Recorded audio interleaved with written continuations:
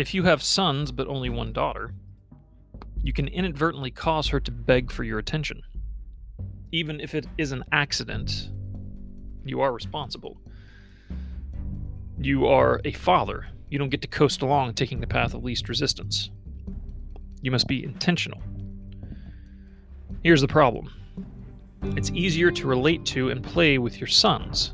You wrestle, you play football or other sports, you take them hunting, whatever. You just do other boy things. And your daughter will want that same attention. She will want to join in. Not because she necessarily wants to do those things, but because she wants your attention. If you are not careful, you can validate this call for attention by going along with the easy route, letting her play like she is one of the boys. But if you don't want your daughter to be just another one of the boys, and you want her to be like a girl, you need to establish distinctions.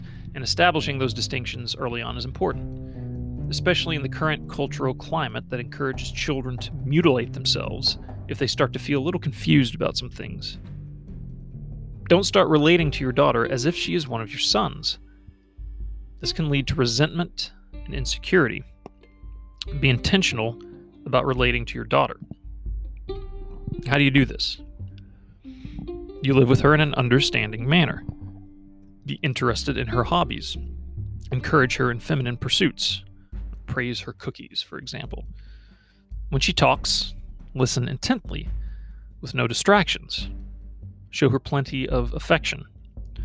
Take her to lunch, take her for walks, encourage her to look to her mother for more activities, but you should still participate as much as possible. Don't reward her forays into the masculine, but don't make her beg for your attention by making forays into the masculine.